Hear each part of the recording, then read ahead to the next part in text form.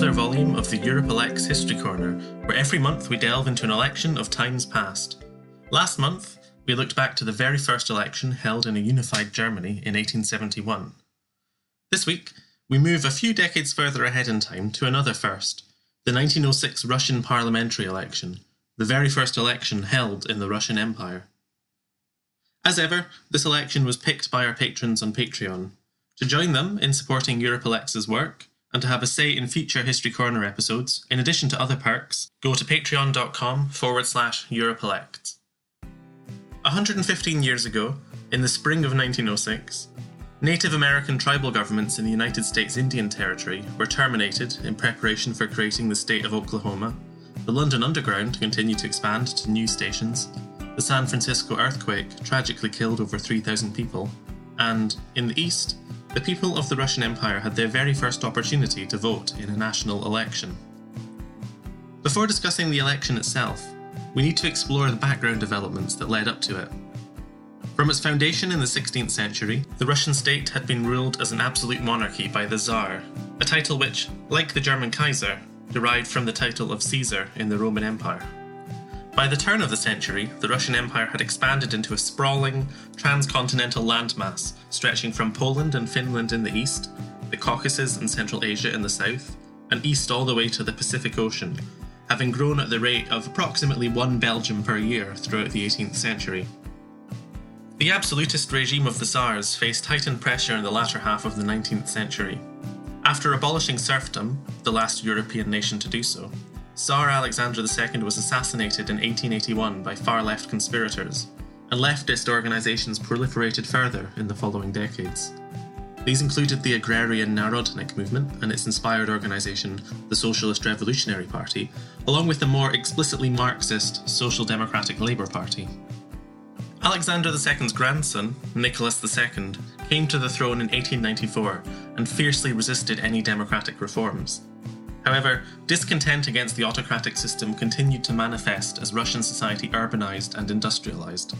Unrest grew amongst multiple groups: the newly emancipated peasantry, which still lacked economic freedoms, a similarly economic oppressed, rapidly growing industrial working class, a relatively new group of university-educated radicals, and national minorities who lacked basic civic rights within the empire.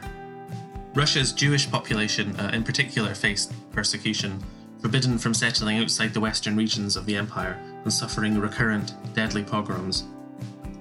In this context, Russia's shock defeat against Japan during the Russo-Japanese War was the spark that lit the powder keg beneath the Tsarist regime in 1905.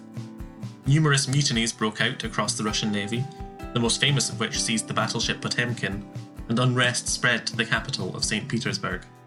The massacre of hundreds of demonstrators in an event known as Bloody Sunday only further inflamed protests, leading to a general strike across much of the empire. Nicholas II made a number of desperate concessions to quell the protests, most importantly for today's story, including promising to establish a weak national parliament with consultative powers, the State Duma, and then later publishing the October Manifesto, promising to reform Russia into a constitutional monarchy. This concession had been extracted from an unwilling Nicholas II upon the urging of his chief advisor, Sergei Witte, who had become convinced that only reforms could prevent the regime's collapse. This concession appeased many liberal and middle-class opponents of the Tsar, although further violence was required to truly put down the revolt, culminating in the shelling of much of Moscow during a failed uprising at the end of the year. The First Russian Revolution in 1905 had failed to overthrow the Tsar, but did force significant concessions, leading to the very first national elections the following year.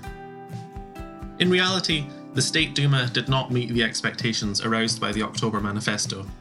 The fundamental laws, issued in April 1906, provided the Duma with only limited powers to constrain the Tsar. Although the Duma's support was necessary to pass legislation, the Tsar could initiate and veto bills, had sole power to appoint the government, and continued to control the military and foreign policy. All men over the age of 25 were granted the right to vote, with the exception of soldiers, officers, and certain national minorities. The electoral system was, however, not particularly free or fair, with unequal constituency sizes and an electoral college weighted towards landowners and weakening the votes, especially of urban workers. The Duma also had to work with an upper house, the State Council, which was appointed half by the Tsar and half by local representative bodies, which could also veto legislation, giving the Tsar another means to control the new parliament. The Duma's representatives were to be elected for 5-year terms. The election was contested by a range of interest groups and parties, most of which had been rapidly formed ahead of the vote. This included the centre-left Trudovics, a breakaway from the Socialist Revolutionary Party, the liberal Constitutional Democratic Party, also known as the Cadets, the centre-right Octobrists, and the right-wing Union of Landowners. Of these groups, only the Union of Landowners actively opposed some degree of democratisation, although the Octobrists were satisfied with this new status quo for the most part. The elections were boycotted by most socialist organisations, which viewed the Duma either as a distraction from the ultimate goal of class revolution or a powerless prop for the regime. The boycott included the Socialist Revolutionary Party and the Social Democratic Labour Party, which at this stage had broken apart into the Menshevik and Bolshevik factions, minor groups which would surely never have any influence in Russia. These factions disagreed on the boycott. The Mensheviks were generally more open to participating in the election, whereas the Bolsheviks rejected the Duma, anticipating a second revolutionary wave the following year. The election was also contested by a range of groups representing minorities and non-Russian nationalities. The Constitutional Democratic Party in particular used the election to campaign for further democratic reforms, as one of the most cohesive and best organised factions to contest the election. They called for the government to be responsible to the Duma and for the introduction of equal suffrage and a secret ballot, taking inspiration from the British House of Commons. Due to the somewhat amorphous nature of these organisations and the lack of any official records on group compositions, historians have had to estimate the exact numbers of elected members belonging to each faction. Nevertheless, it is clear that the election produced an overwhelming majority in favour of reform, with right-wing representatives and the Union of Landowners reduced to a very small minority in the Duma. Most estimates agree that the Constitutional Democratic Party surpassed expectations to emerge as the largest single grouping, although short of an overall majority in the Duma, followed by the Trudovics and then, as a much smaller group, the Octobrists. Despite the formal boycott, several candidates belonging to the Social Democratic Labour Party and the Socialist Revolutionary Party were also elected, including 17 Mensheviks nominated by local committees which had rejected their national party's boycott, who generally collaborated with the Constitutional Democratic Party. The Socialist Party's boycott had had some impact in urban centres, especially St. Petersburg and Warsaw, but failed to sway peasant voters in most rural parts of the empire, who hoped that the Duma might lead to an improvement in their material situation and reform to land ownership patterns, even if it would never be a revolutionary body. Furthermore, the empire's minorities were well represented. Polish representatives comprised over 50 of the Duma's 497 members, mostly represented by the nationalist Polish National Democratic Party. And they were joined by 12 Jewish representatives, supported by the League of Attainment of Full Rights for the Jewish People of Russia, which had helped mobilise the Jewish vote against calls by other Jewish organisations to boycott the election. The constitutional system insulated the Russian government from any change at the ballot box, so there was no formal governing coalition formed within the Duma, but in effect a loose, pro-reform coalition was forged by the Constitutional Democratic Party, the Trudovics, and independent peasant representatives, as well as some minority representatives, which together comprised an overwhelming majority in the Duma. These factions used the Duma as a platform for advocating further democratic reforms. Within a week of its first sitting, the Duma had called for the release of political prisoners and for greater political freedoms. When the government refused to meet these demands, the Duma passed nearly unanimously a vote of no confidence in the new Prime Minister Ivan Geremykin, who was less reform-minded than even Vita had been.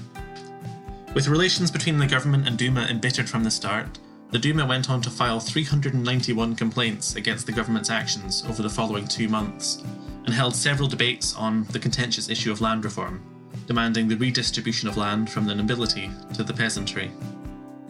The majority parties also sought the abolition of the undemocratic State Council. Only 2 laws were passed in this period, one abolishing capital punishment and another, sponsored by the government, providing famine relief.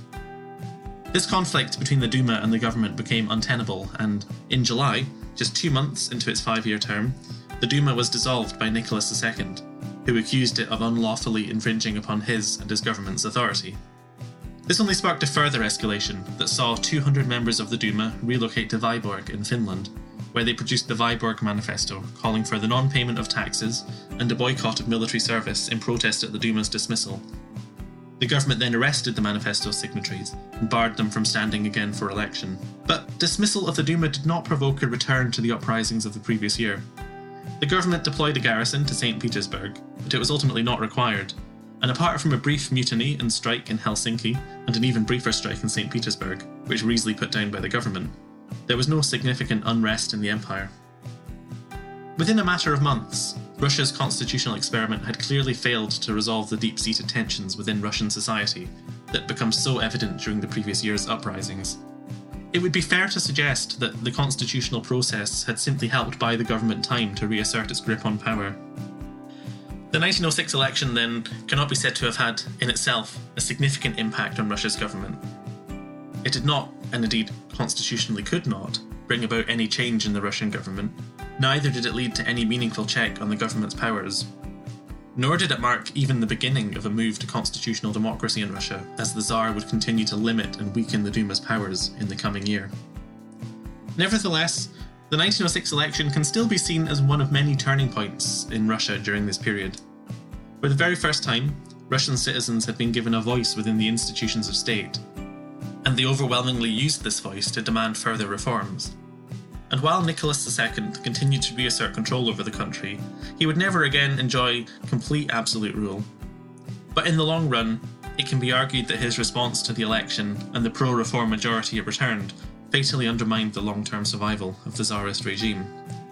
The Duma represented an opportunity for Russia's deep social divisions to be addressed, or at least somewhat ameliorated, by democratic and constitutional means. By shutting down the democratic expression of the Russian people, Nicholas II destroyed any hope of a sustainable, long-term political settlement, leading the way to his overthrow in a second revolution just 11 years later. Thank you for listening, and I hope you enjoyed this episode of The History Corner. You've been listening to the Europalex History Corner, hosted and written by Matthew Nicholson. The managing editor and producer was Polychronis Karampoulos. The music was by Jose Alvarado, and everything we do wouldn't be possible without our patrons on Patreon.